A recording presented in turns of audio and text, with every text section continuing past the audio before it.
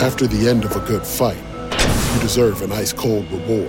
Modelo is the mark of a fighter. You've earned this rich golden lager with a crisp, refreshing taste. Because you know, the bigger the fight, the better the reward. You put in the hours, the energy, the tough labor.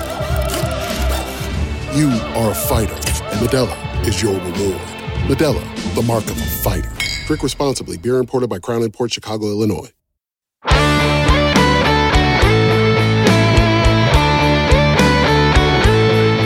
Welcome to the Baseball America College Podcast. I'm Teddy Cahill. Joining me today, as always, is Joe Healy. Joe, we're rolling along through October here. We got playoff baseball going. How do you kind of engage with the MLB playoffs?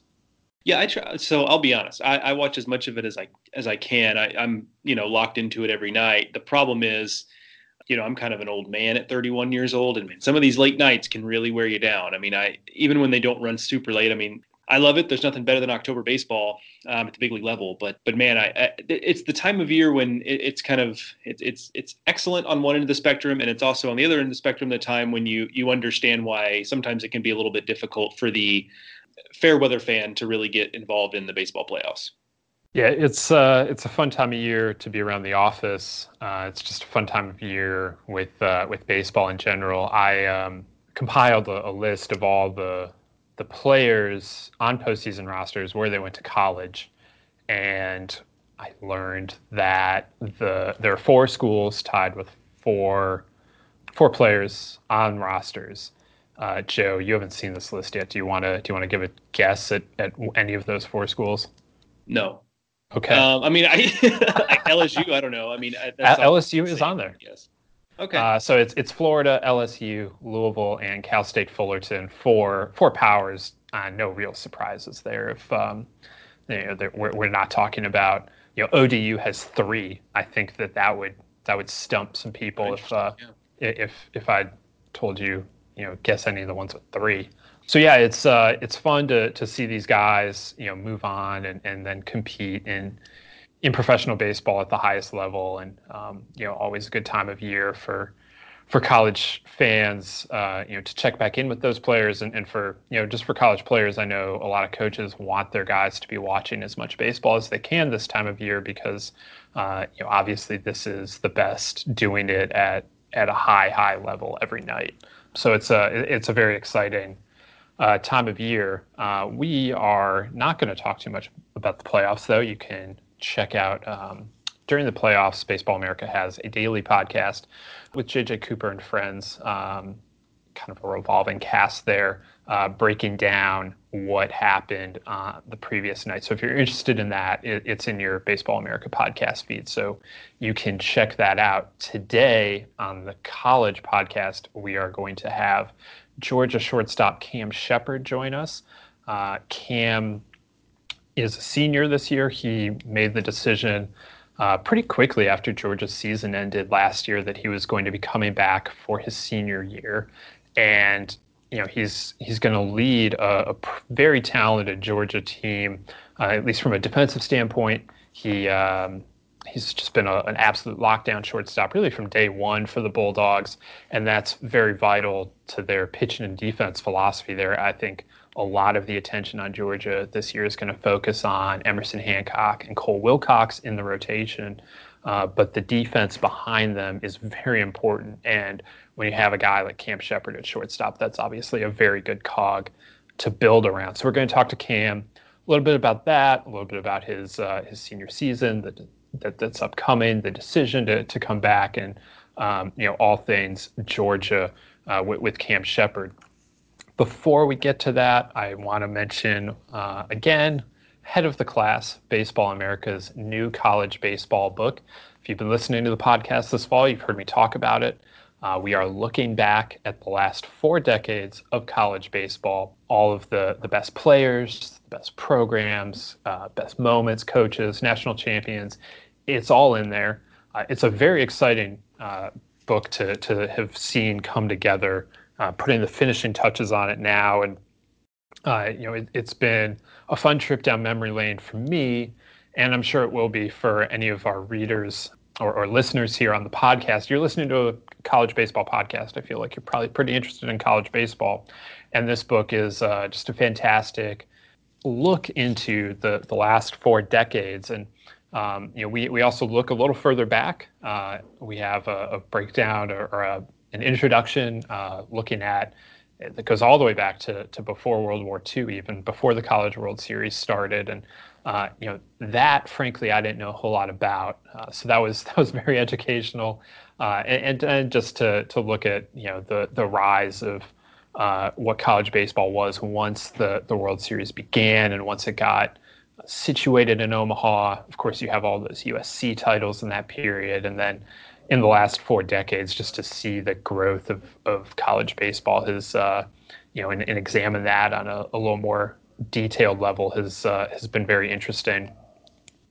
On Twitter, our editor Matt Eddy, who's kind of leading this project, is kind of a tease. He mentioned that LSU was the program of the decade by a formula that we've been using here at Baseball America for many years, created by Jim Callis. So that's how far that goes back. And LSU, if you take it over the last 4 decades, they are the number 1 team. Joe, is that surprising in any way, given they won 6 national titles in the time span we're talking about? Yeah, no surprise at all there. And it's kind of not to take anything away from what they did, because it's obviously incredible and well deserved. But it's the kind of run that you just aren't going to probably see in college baseball. I mean, we've kind of beat this dead horse throughout the season when we were talking about things like the possibility of Florida State, for example, missing the postseason last year. It's just the parity is such that in college baseball there's no real guarantee year to year of your level of success, and certainly that level of success, I think, will probably be something we don't see ever again. I mean, there are other examples: Arizona State once upon a time, USC once upon a time. That stuff's tough to recreate. Probably was even tough to recreate back then, but they pulled it off. But now that kind of stuff is absolutely unheard of. It's truly remarkable, and Skip Bertman instrumental in that, but it's obviously transcended that one amazing dynasty that he created there, what they've done to keep it going and what Paul Mainieri has done to keep them going in this decade has been truly remarkable as well. I know that their fans want more than the 1 national title he's delivered in the last 10 years, but they're always one of, it seems like every year they're a national seed and in Omaha or in the mix. And so it's getting harder to win a national title, as we've said. But what LSU has accomplished over the last 30 or so years, very, very impressive. And so I think that fans of the LSU Tigers will be very interested in the book. But anyone, again, that's listening to this podcast, you're a college baseball fan. I think the head of the class, our new college baseball book, will very much interest you, and you can pre-order it at store.baseballamerica.com. With that, I want to let's just get to this interview we have with Cam Shepherd, who we're very excited to talk to. Again, Georgia comes into the season as a national championship favorite, and Cam Shepherd is going to be back at shortstop for the 4th year for the Bulldogs, looking to lead them back to Omaha, where they have not been in the last decade. So let's hear what Cam has to say about this upcoming season and how the Bulldogs are progressing this fall. Today on the Baseball America College Podcast, we're excited to be joined by Cam Shepherd, Georgia shortstop. Cam, how excited are you that we're into fall, and I assume you guys are starting to really kind of get rolling here with fall practice? Yeah, it's been pretty cool. I mean, it's been a long time coming. You meet with individuals and workouts and everything like that. Kind of getting into inter squads and all that kind of stuff. So it's exciting for the team and exciting for myself, and just ready to get after it.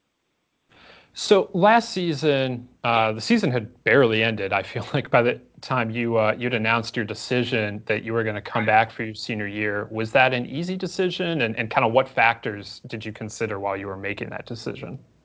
Yeah, it was a really tough decision. Like you said, it almost seems like it was right after we ended. But as soon as the season kind of came to an end, we got knocked out of the tournament. I kind of just thought like something in my heart was missing. And so by the time before I tweeted it out, I was kind of thinking of like, what is it? And I've always had 2 goals coming into college. One, obviously I want to play professional baseball and make it to the big leagues, but the other one was also to get to Omaha. And, that was just kind of like the basis of my decision is I wanted to give it one more shot to get it to Omaha. And I think we have a chance to do that this year with this team. And so that's where my heart was leading me. And that's what I decided to do was to give it one more shot and give it my best to get to Omaha. Yeah, the decision announcement was even before the draft. Did that? So you didn't even care what the draft had to say. Was that? Did that surprise even you that you didn't want to wait that long? No, I mean, I talked to my dad about it and my family, and I didn't want to send anyone mixed messages or tell someone I was going to sign and then back out last minute and kind of like not seem like I was committed. So I thought it'd be best just to get out front and just to let everyone know, hey, I'm going to go back to college. That's what my heart's telling me. I want to get back to Omaha or go to Omaha. So I just didn't want to send anyone mixed messages of like seem like I'm almost backing out on them for whatever reason. So that's why I went ahead and did it before the draft. You alluded to it in your first answer that, your goal is to get this team back to Omaha, and you guys are going to be a team that's looked at as having that opportunity.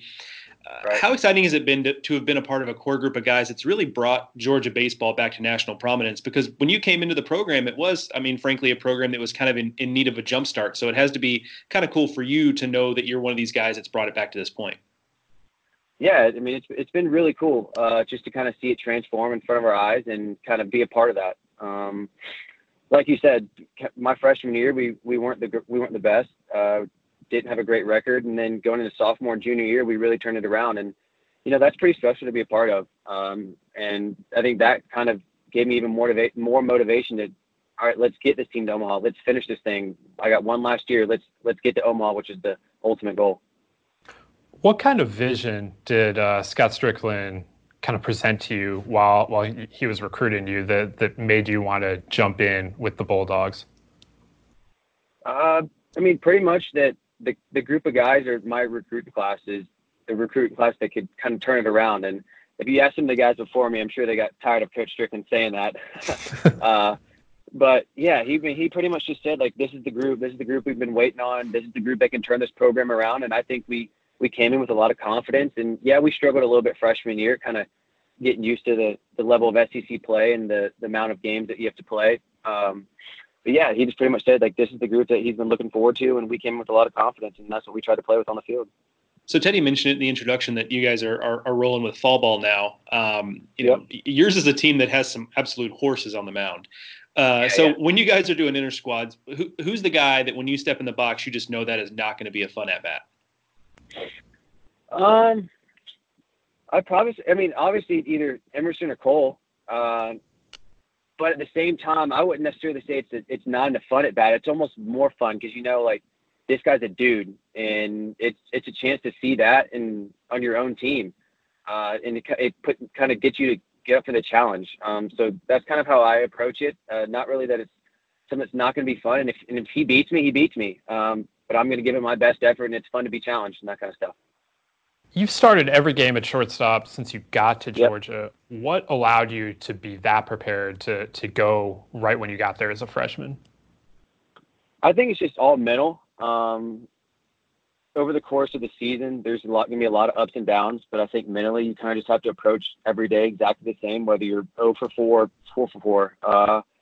You kind of just have to stay even keeled, and that's kind of how I approach it. And I feel like that's allowed me to be ready for every game. I don't really get up or down, and I just have the same pregame routine and just go about it that way. And yeah, that's pretty much it. Just stay even keeled and just to take everything like it's a new day. Do you think that approach helped you last year in the SEC tournament? You against A&M, you guys were getting no hit, and then you're able to come back and you hit the walk-off in that game, if I'm remembering this right. Yeah. Is that what allows you to have success in that kind of situation? Yeah, I think for sure. No matter how big the moment is, at the end of the day, you're still playing the game of baseball, the game you love. So why put added pressure on yourself and say, oh, this pitch I've got to do something with this pitch. I've got to do something with this at bat. Because at the end of the day, yeah, you might look back on it and say, wow, if I would have done this differently, the game could have been differently. But you still have to get 27 outs, or you have to still make 27 outs. So I just think taking every at bat and every pitch as the exact same, I feel like it helps me be successful in those kind of situations. So it's not just that you played a ton of games at shortstop and been durable there. You're also one of the better defenders at that position, which is a premium position. How much pride, first of all, do you just take in the defensive side of the game? And then what does that preparation look for you when you go into an offseason wanting to, just get a little bit sharper on defense? What does that look like for you? What are those things you focus on? Yeah, definitely. I take pride in it. It's not something that is the most glamorous thing from people on the outside. Most people just look at hitting statistics and that kind of stuff. But I take a lot of pride in my defense in the off season. I just feel like it's all about getting good reads and a good first step. So that starts as something simple as diet, staying on top of that. So yeah, I can stay quick in the field, light on my feet. And pretty much just a lot of speed and agility. Try to keep my feet fast, so I can feel the ball with my feet, and then you start getting into hand-eye coordination. So you start mixing in feet drills and hand drills and just that kind of stuff. Try to stay consistent with that kind of thing, and just go from there. Yeah. This is a fun time of the year in the baseball calendar, right, with the playoffs going on. How much are you able to watch? I know you have a lot of stuff going on, but how much are you able to watch, right, and what do you enjoy about October playoff baseball? Yeah, I watch as much as I can. I feel like the more you can watch, the more you can learn. So why not take every opportunity you can to watch a big league game? And then for October baseball, it's just the excitement. I watched the Braves game last night. Me and a few of my buddies were at my house watching the game, and it's just every pitch seems huge. With all the relievers, all the pitching changes they're making, every single pitch, every single inning, every single out matters. And that's probably the most fun thing to watch, because I feel like sometimes in the middle of the season gets so long, the excitement from the fans' perspective and all that kind of stuff kind of goes down. So I feel like once the season's on the line, the excitement and everything with it, it's pretty cool to watch on TV for sure. That game, the game between St. Louis and Atlanta, game one, was quite a battle. Has your heart rate come down yet, or do you still feel like you're working with a little bit of an elevated heart rate after that? Oh man, that was crazy. The emotional swings in that game was wild. But I've come down a little bit. I'm just excited to see the game tonight and kind of see how everything's going to happen tonight. Is there any shortstop or player, I guess in general, when you were growing up, that you kind of modeled yourself after or just really liked watching? Yeah, I like watching Brandon Crawford. I know he's a West Coast guy, but Brandon Crawford's definitely a guy that I kind of look up to and try to model my game after for sure. Yeah, that's a really good one. Not a bad choice at all. We wanted to get a couple lighter questions in for you here. Start with your walk-up music. How do you choose your walk-up music? And is there a leader in the clubhouse for this year? Are you going to change it up? What are you working with this year? I haven't chosen. I've got it down to a few. I'm more of like an old school, like R&B hip hop kind of guy for my walk-up. I don't really like going with the new school stuff. I feel like the old school is just kind of more my vibe. But I'm debating between a few, and I haven't quite decided yet. But I got a little bit of time to try to figure that out. And usually everyone tries to kind of have a little fun with it, tries to represent kind of who they are off the field, a little bit of personality. There's not really one guy that it kind of leads that. Everyone's kind of just on their own, just picking whatever they want, feels like is best for them. So I'm going to jump in, and we're going to take a little bit away from baseball and talk about something else I enjoy, which is food. What's the best Athens lunch spot? Athens lunch spot. I'd probably say a spot called Cali and Tito's. That's probably my go-to for lunch. It's like a Caribbean type joint, and it's like, so I get like a chicken quesadilla, and you can sit outside, and with the Georgia weather right now, it's a little hot, but if it cools down a little bit, that's definitely the go-to.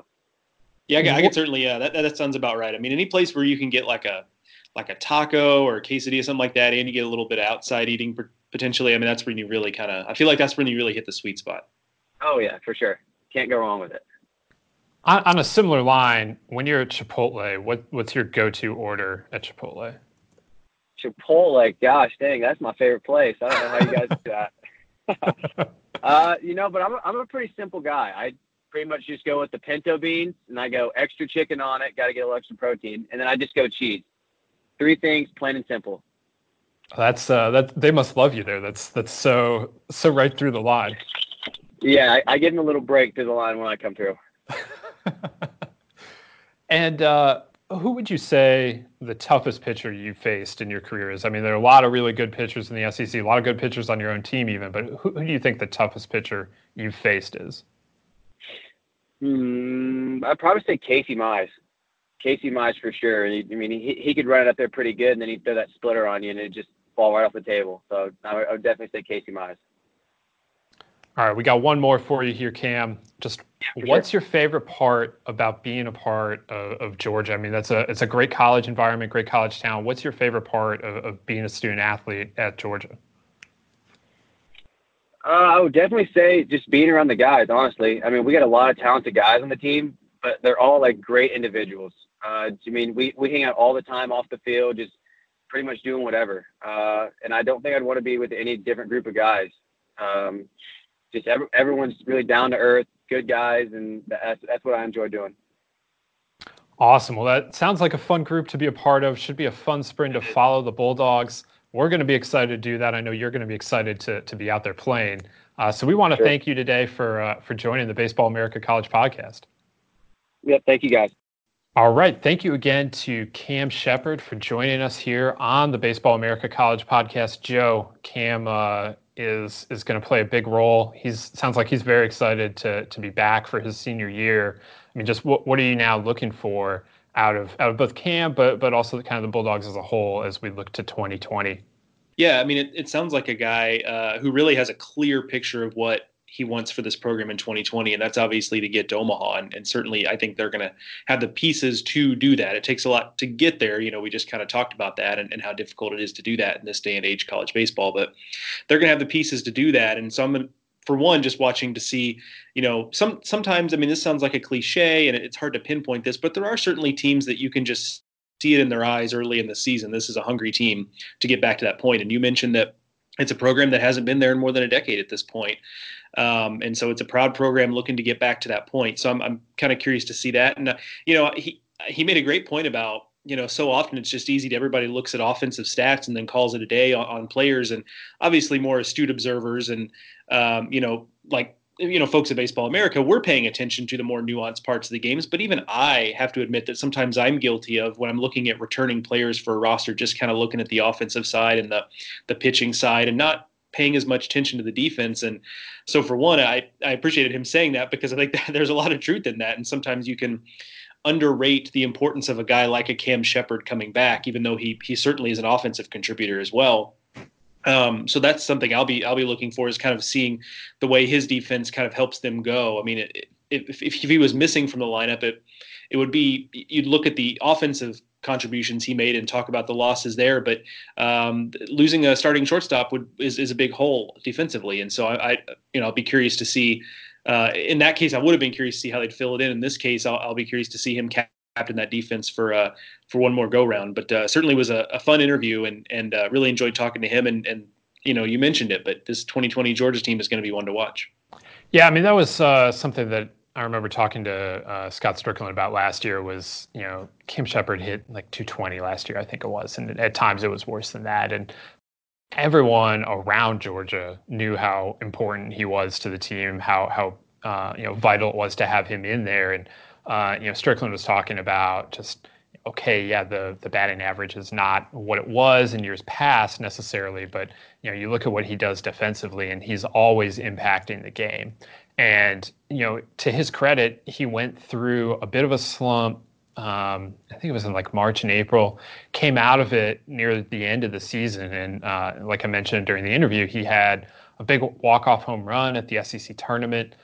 He's a huge piece to have back for them. I do think a lot of the attention this year is just going to be on Hancock and Wilcox, because those are two guys that can go in the top 10 picks in the draft. But when you have that guy who's so experienced and so steady and just so good at such a premium position, I mean, that's a huge boost for this Georgia team. And when you look at it, I mean, yes, Vanderbilt's going to come into the season presumably as the favorite in the SEC East, but Georgia, just overall in the SEC, that might be the second best team in the league. I mean, I think if you look at the West, things are a little more up in the air in certain ways. Mississippi State, and obviously they have a couple big pieces to replace, and Arkansas, lost Don Fletcher in center field. Obviously they have a lot back, but you lose Fletcher, you lose Campbell. The SEC feels like this year it might be at least at the very top leaning towards the East Division, and Georgia's a big part of that. I think it's worth taking a minute, too, to really look at the big picture with Georgia and appreciate the fact that they're back here. I asked Cam a little bit about, how proud he is to have been a part of getting this program back to where it was, because, Scott Strickland was 4 years into his tenure, which was Cam's freshman year, and they had really struggled. You were starting to wonder, I think it was reasonable to wonder if Scott Strickland was going to be the guy to get this program turned around. And to Georgia's credit, they were patient with him and gave him that fifth year, which turned out to be a big year, and they ended up hosting a regional. But this felt like it was very close to not really coming together. And it's funny to hear Cam mention that, hey, he sold us on, this is the class I've been waiting for. And turns out he was right. That was the group that really spearheaded this program getting back to where they are. And so I think it's really, you don't often see, a program kind of get to that point where there's kind of questions about whether or not they're going to get the ship righted, and see that end up happening. A lot of times the plug gets pulled. A lot of times they get impatient and it's time to hit the restart button again. And Georgia didn't do that. And now you're seeing the fruits of that labor. There's a story that is mostly already researched, notes just waiting for me to finish writing it, that I was trying to write in the spring and ran out of time. But it's going to get done. I very much intend to get done. And it's about how, some athletic directors exercise patience with their coaches, and that, everyone wants, all this instant success. And you can find a lot of cases of very quick turnarounds in college baseball.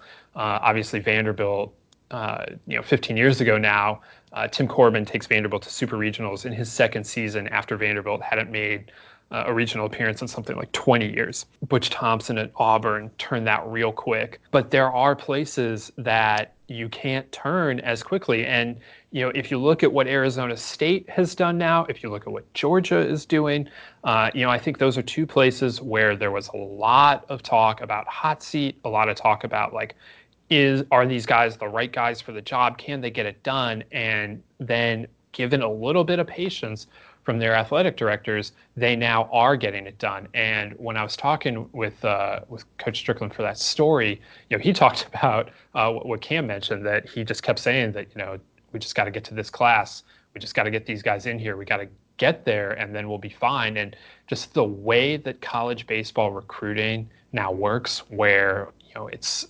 you come in, these coaches come in the end of June, start of July usually, and then school starts, 6 weeks, 2 months later. There's not a whole lot they can do about that first group. So that's almost just whatever. And a lot of kids defect these days when there is a coaching change. So now you're talking about a full year before you can even really impact a recruiting class more than one or two guys. And then even then, most of those kids are already locked in because signing day is in November. So you're hiring a coach who effectively can't do much with their first two classes. There are some exceptions to that, obviously. I know that can be worked around. But it just makes it that much harder for a place, especially in a powerful conference like the SEC, where to go up, you have to be passing really, really high-end schools. And so that's what Georgia did. And this class, Shepherd's class, it really kind of was the impetus for this program to start moving in the right direction. They still finished under 500 his freshman year, but then his sophomore year, they're able to host a regional. Last year, again, they take another step forward. They're the number 4 overall seed in the NCAA tournament. And of course, it ended not the way they wanted it to, getting upset by Florida State. But you can see the progression. And now, they looked like an Omaha contender last year, but now they certainly look like an Omaha favorite. We're talking about a team that is probably going to rank in the top 5 of the preseason. So, there's a lot on Georgia right now, but it is very interesting to just watch the progression, the steady progression, really, of the program over the last 3 or 4 years. All right, so we talked about Georgia with regards to interview we just did with Cam Shepherd, and Cam Shepherd has a chance to be a really impactful senior, and I don't know if this is a trend in college baseball, because there have been seniors playing college baseball throughout college baseball history, but for a while there, it felt like there were just a lot fewer seniors on, highly competitive teams that could go out and compete for spots in Omaha, at least among the power conferences, that it got to be the point where if you were a drafted junior, you were going to sign probably because there just wasn't much leverage for you coming back as a college senior. And while that part remains true, it does feel like we have more players choosing to return for their senior seasons around the country, but especially in the SEC. Last year, of course, Vanderbilt wins the national title with half a dozen seniors on the roster. Some really impactful ones like Ethan Paul starting every day at shortstop, Julian Infante continuing to be a part of the lineup that he was in every day for 4 years, and Patrick Raby on the mound ends his career as one of the best starting pitchers statistically in Vanderbilt history in terms of wins and games started and things like that. Of course, Jake Mangum and Antoine Duplantis made a lot of noise chasing the SEC hits record. Noah Son from Navy was a Golden Spikes finalist. So, Joe, what I want to talk about today is who do we think can make an impact like those guys did in 2019? I mean, Cam Shepard, Georgia, an obvious pick there, coming back, like we've mentioned, to play shortstop for the Bulldogs. But who else are you looking at that can make an impact this year? And I think one of the guys that you have in mind is going to be playing his senior year, not too far from where Cam is playing his. Yeah, I mean, one of the guys that came to mind for me right away, and it's kind of a similar conversation to Cam Shepard, and that's Austin Wilhite at Georgia Tech, their shortstop. And he's pretty similar in terms of, a steady hand at shortstop, has played a lot of games at shortstop. The glove is kind of ahead of the bat, but it's not to say he's not productive. He actually showed a little bit of pop last year for the Yellow Jackets. So, we talk about with Cam the value of having a veteran shortstop who knows the position, knows the conference, knows the high level of play that's required of that position in that league. Austin Wilhite's kind of a similar story there. So I think that's going to be a key piece for Georgia Tech. Should be another talented team for Georgia Tech, but I think he's going to be a big part of it there. A couple other guys that stood out to me. One, this is kind of an under the radar name, but Lyle Lockhart at Houston was a two-way guy who kind of has emerged. His career's been a little bit interesting in that he was more of a bat first two-way guy at some points of his career. Last year was definitely more of an arm first two-way guy. Kind of led the rotation for the Cougars last year, and maybe was like a little bit over his skis in the role. He didn't do poorly by any stretch of the imagination. Mid-3s ERA, ended up throwing 80-plus innings for him. That's not to say he didn't do well, but it feels like maybe there's a little bit more there. Last year, maybe he was a little bit green for that role, but he had some big moments for them. So I'll be interested to see if he kind of takes another step forward in his development there. Rankin Woley's a name that came up to me. Auburn's going to have a couple holes to fill offensively. So a guy like Woley, who's not only been in the battles with Auburn, but also previously was at LSU. So he certainly is no stranger to the SEC. I think he's an important piece there. The FSU bullpen has a handful of guys: Antonio Velez, Clayton Kwiatkowski, Chase Haney. Those are all really veteran guys who've thrown a lot of innings. Duke is the same way. Chase Cheek was the guy that stood out to me. Really athletic guy, good bat. Good speed, led the team in steals last year. But two-way guy Matt Mervis is also a senior. Bill Chilleri is a senior. And one more was even more under the radar than Lockhart is Mike Antico at St. John's. Hit almost 400 last year. I think he's hitting something like 350 over his career. Been a 4-year contributor for the Johnnies. He'll be back for one more go-around. He kind of made their offense go last year on a team that they really kind of struggled to score runs. So with a little bit of help for him there, maybe his numbers are even a little bit more or even show a little bit more improvement as a senior. But, I don't know that this senior class necessarily, I mean, we knew going into the season that Jake Mangum and Antoine Duplantis and Noah Song were bona fide stars at the college level. And this year it feels like there are some of those guys. I know you've got some on your list that have already made big impacts in college baseball, but it feels like there maybe aren't those upper crust guys who are already bona fide stars, and we're kind of betting on projection or betting on guys that maybe had some down years, on betting on guys to rebound from that. And that's what we're looking at with this senior class as opposed to what we saw last year. Yeah, there's definitely not a guy like a Mangum or a Duplantis that, is going to be chasing such a prominent record, and of course, Jake Mangum last year was the most famous college baseball player in the country. That does not exist in this year's senior class. I like the Antico call. I heard some really nice things about him up on the Cape Cod League. this summer. And I think that if St. John's is going to make any kind of noise this year, I think, and they definitely can, I think he's going to be a big part of that. So I like that call. Lyle Lockhart, going to be very interesting. And like you said, how's he going to get used? And then what's he going to do with that? Because, Houston could use him as they look to bounce back from a subpar for the Cougars season, but, still a pretty good year overall. But they're going to be looking to get back into regionals in 2020. So for me, the name that springs to mind first is John McMillan at Texas Tech. Like Lockhart, he's been a two-way guy in the past, but at this point, pretty much just a pitcher. That was a big get for Texas Tech to get him back for his senior year. That was a guy that we were expecting to go out in the draft well enough that he would sign. Big-time power arm, has struggled with control at various points in his career, but when he's right, there's not a whole lot of guys out there that are like him. And so if Texas Tech can plug him in to the rotation or maybe to a closer's role, he's going to pitch impactful innings for the Red Raiders. And however it is, whatever role that ends up being, they have a lot of guys on the staff that, they can move some pieces around. Whatever it is that he ends up doing, it's going to be very good, you would have to imagine. And so getting him back is big as the Red Raiders try and, continue their dominance in the Big 12 and trying to get back to Omaha for a fourth time in 6 years, I believe it is. So that's a big piece for the Red Raiders to bring back. A couple other names that came up: Brett Auerbach at Alabama.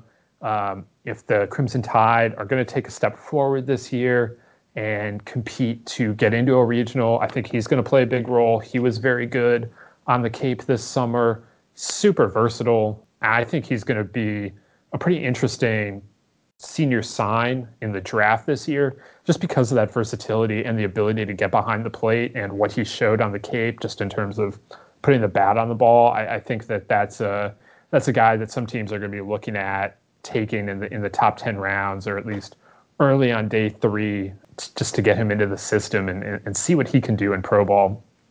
Brandon Beasley at Cal Poly. Again, that's a team that trying to get back into regionals. They've been kind of on the cusp, kind of among the contenders in the Big West the last couple of years, but not been able to break through.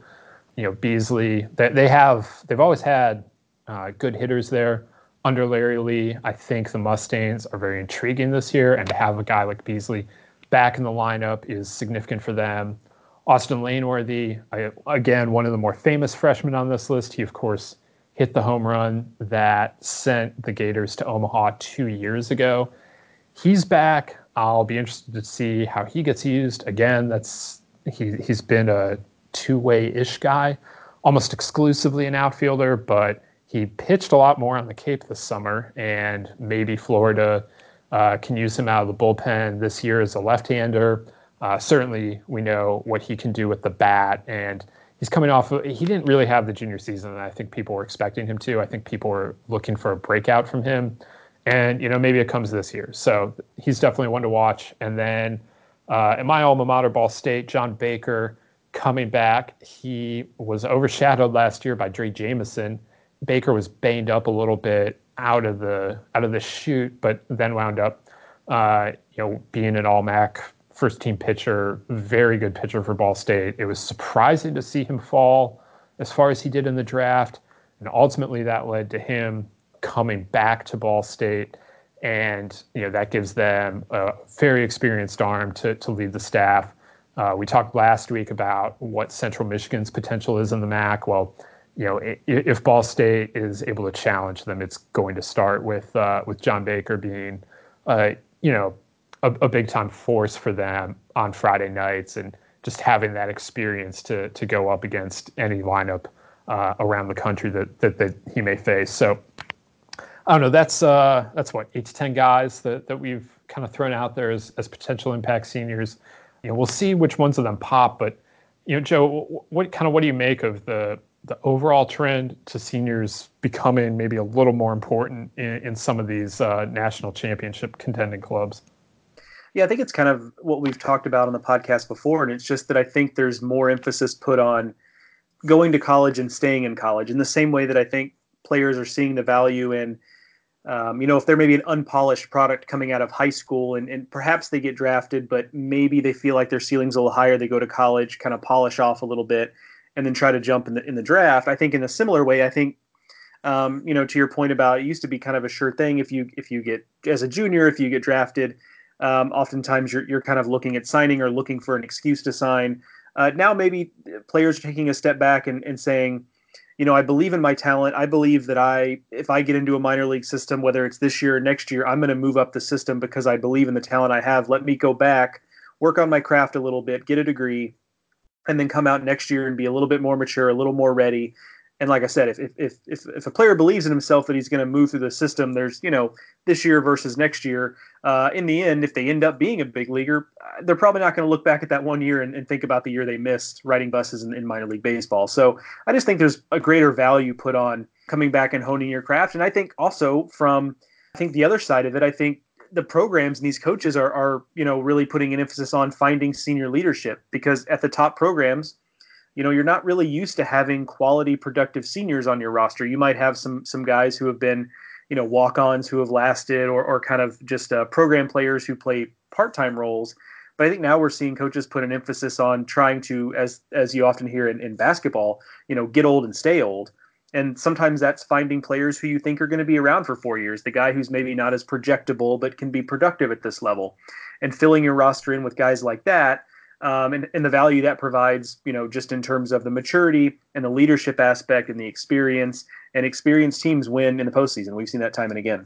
It really is unfortunate that the draft works the way it does for these kids, that, if you come back for your senior year, you kind of have to understand you're not going to be seeing a significant signing bonus just because you have so little leverage at the negotiating table. But as unfortunate as that is for the players, and there's a lot of unfortunate financial realities in professional baseball, but it is good for the program. It does give kids an opportunity to finish degrees in a lot of cases, and just enjoy being a college student, because they're, like you said, the alternative is out there riding buses, in the Sally League or the Appy League or something. And if you can go and go back and play in an SEC stadium, or wherever you've been for the last few years, a very comfortable place, and a place where you've had a lot of success, I can certainly understand why you would want to finish your college career and take another shot at a championship, or improving your draft stock, or just improving development and gaining a degree, whatever it is that these players are after. It's exciting to see, frankly. I mean, that Vanderbilt had 6 seniors come back last year. I think that's cool, and so we'll see if that continues. It's certainly good for the programs that can get that leadership back. Now, it is October. Frankly, while the college baseball calendar is heating up a little bit, just in terms of fall ball, this is still a little bit slower time on the calendar. And Joe, I know this is a time when you and I can catch up on some TV viewing, some music listening, maybe that we haven't been able to get to in the first half of the year. So what are you looking at? When you have a chance, what are you dialing up that maybe you haven't been able to get to earlier in the year? Well, I have 2 important off seasons in my life. One of which is, of course, the baseball off season, specifically the college baseball off season. But then there's also the off season for the Bachelor programming. I'm a big Bachelor fan. It's a guilty pleasure of mine. Although, I feel like there's not the shame that was used to be associated with being a Bachelor fan. If you're a man, there used to kind of be this shame about it. And it was, oh, well, I watch it with my girlfriend or my wife or what have you. It just feels like there's not that anymore. I mean, goodness gracious. I mean, whenever the Bachelor's going on, or Bachelorette or what have you, I feel like every college football or college basketball beat writer that I follow on Twitter is also tweeting about the Bachelor. So I'm certainly far from alone on that. And I actually started watching it because my sister was into it, and me and my sister are 11 years apart. And so when she was, I don't know, 15 or 16, and I was in my late 20s. We just didn't have a lot in common, so I started watching it so it would give us something to talk about, and then I got hooked, and so that's where I'm at. But that has ended. They do Bachelor, and they do Bachelorette, and they do a show called Bachelor in Paradise. Those are all over. So lately, I've gotten into this Bravo show called Below Deck, which is a reality show that follows the people who that charter yachts for really rich people. So these really rich people will pay like, $200,000 to charter a yacht for 3 or 4 days. And so it follows the deckhands and the stewardesses and the chef and the captain as they like cater to these really wealthy people. And it is like super lowbrow reality television, but it is fantastic. It's just like such a interesting ecosystem to follow. Like it's a world that I have never experienced. I'm clearly not wealthy enough to charter my own yacht. I have never worked in that industry. So it's like a world that's like completely new to me. So it's kind of like learning about an industry while I watch these people have drama and like try to hook up with each other and, go out and party when they're in these places like, in Croatia and Greece and the south of France and stuff like that. So that's kind of what I've been barreling through lately. I did not intend to land there. It was not something I sought out.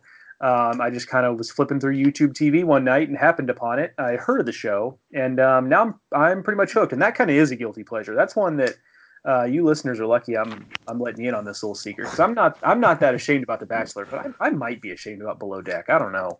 But I don't know. That's my recommendation. If you're looking for something you can just check out on and just like let your brain wander, that's a good one, because it's just an interesting ecosystem and there's a lot of drama, and that's, I guess, all you're really asking for in these reality shows. I can't say I've checked that one out, but it sounds educational, so that's a positive. You're learning about maritime laws. You can write it off as that. So because it's October, I suppose mine maybe is a little more topical, but it doesn't have to be Halloween season for me to be interested in zombie shows / movies. I've definitely seen not every zombie movie, because there are a million of them, but a lot of them. Pretty consistently looking for new ones. I saw one, I haven't tracked this down. It's some European one about zombie soccer. Very interested in getting my hands on that. I don't remember the title. I believe it's in French, if I can do that. But more readily available, I'm working my way through Santa Clarita Diet on Netflix and the last season of iZombie. And while I feel like Santa Clarita Diet, because it has some pretty big time actors in it, probably doesn't feel such guilty pleasure, iZombie is a little bit teen drama-y. So that one probably is my truer guilty pleasure this time of the year. It's in its final season wrapped. I'm trying to finish it. Are you going to be disappointed when that zombie soccer movie is actually, it just turns out like shot for shot remakes of World Cup games just played by zombies? Like that's all it is. That would be amazing. Why would that be a disappointment? But also I've seen the trailer, and so if it's anything like the trailer, it looks amazingly terrible, which is kind of what you're going for here. I mean, like, there are good movies in the genre, like 28 Days Later, but a lot of them end up being total dreck. But like that's part of the charm, I guess. I don't know. Not to get us completely in the like sidetracked in the gutter on this conversation, but like, why do you think it is there are certain shows or genres that we as a society seem to be attracted to, not in spite of, but almost because of the campiness to it or the low production quality?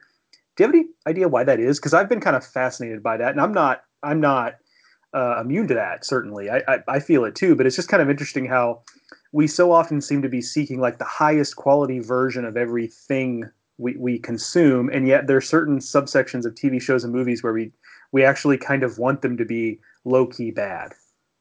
Yeah, I don't know. I'm not a sociologist, Joe. I took Soc 100, I think it was, and that's about my exposure to that. So, if any of you guys out there listening are sociologists, sociologist majors, maybe even just a minor, and want to weigh in on that, you can hit us up on Twitter. That's probably the easiest way to get a hold of us.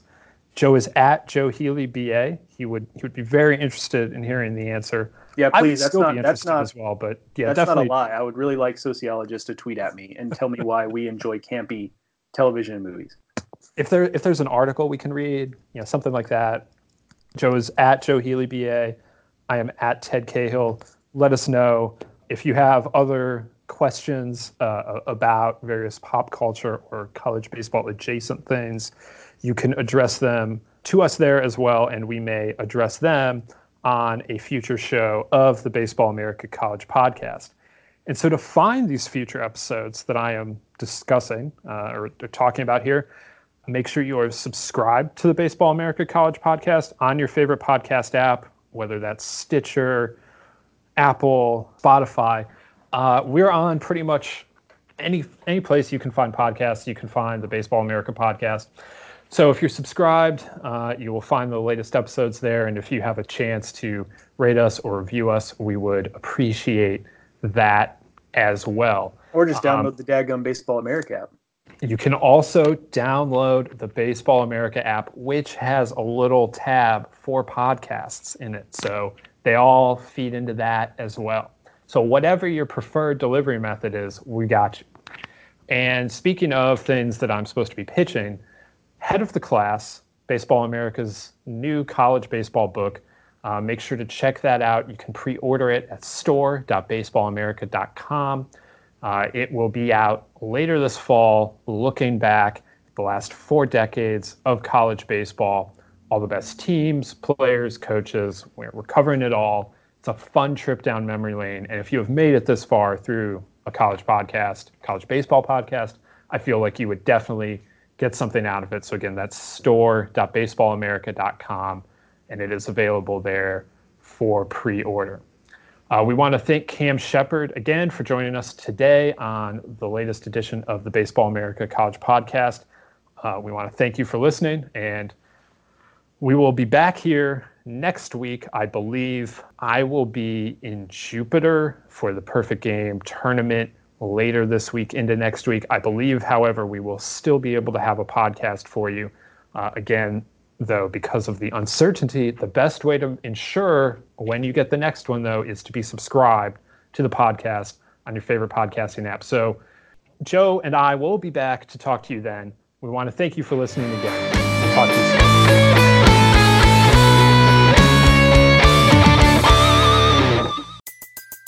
Everybody in your crew identifies as either Big Mac Burger, McNuggets, or McCrispy Sandwich. But you're the Filet-O-Fish Sandwich all day. That crispy fish, that savory tartar sauce, that melty cheese, that pillowy bun. Yeah, you get it. Every time. And if you love the Filet-O-Fish, right now you can catch 2 of the classics you love for just $6. Limited time only. Price and participation may vary. Cannot be combined with any other offer. Single item at regular price. Ba-da-ba-ba-ba.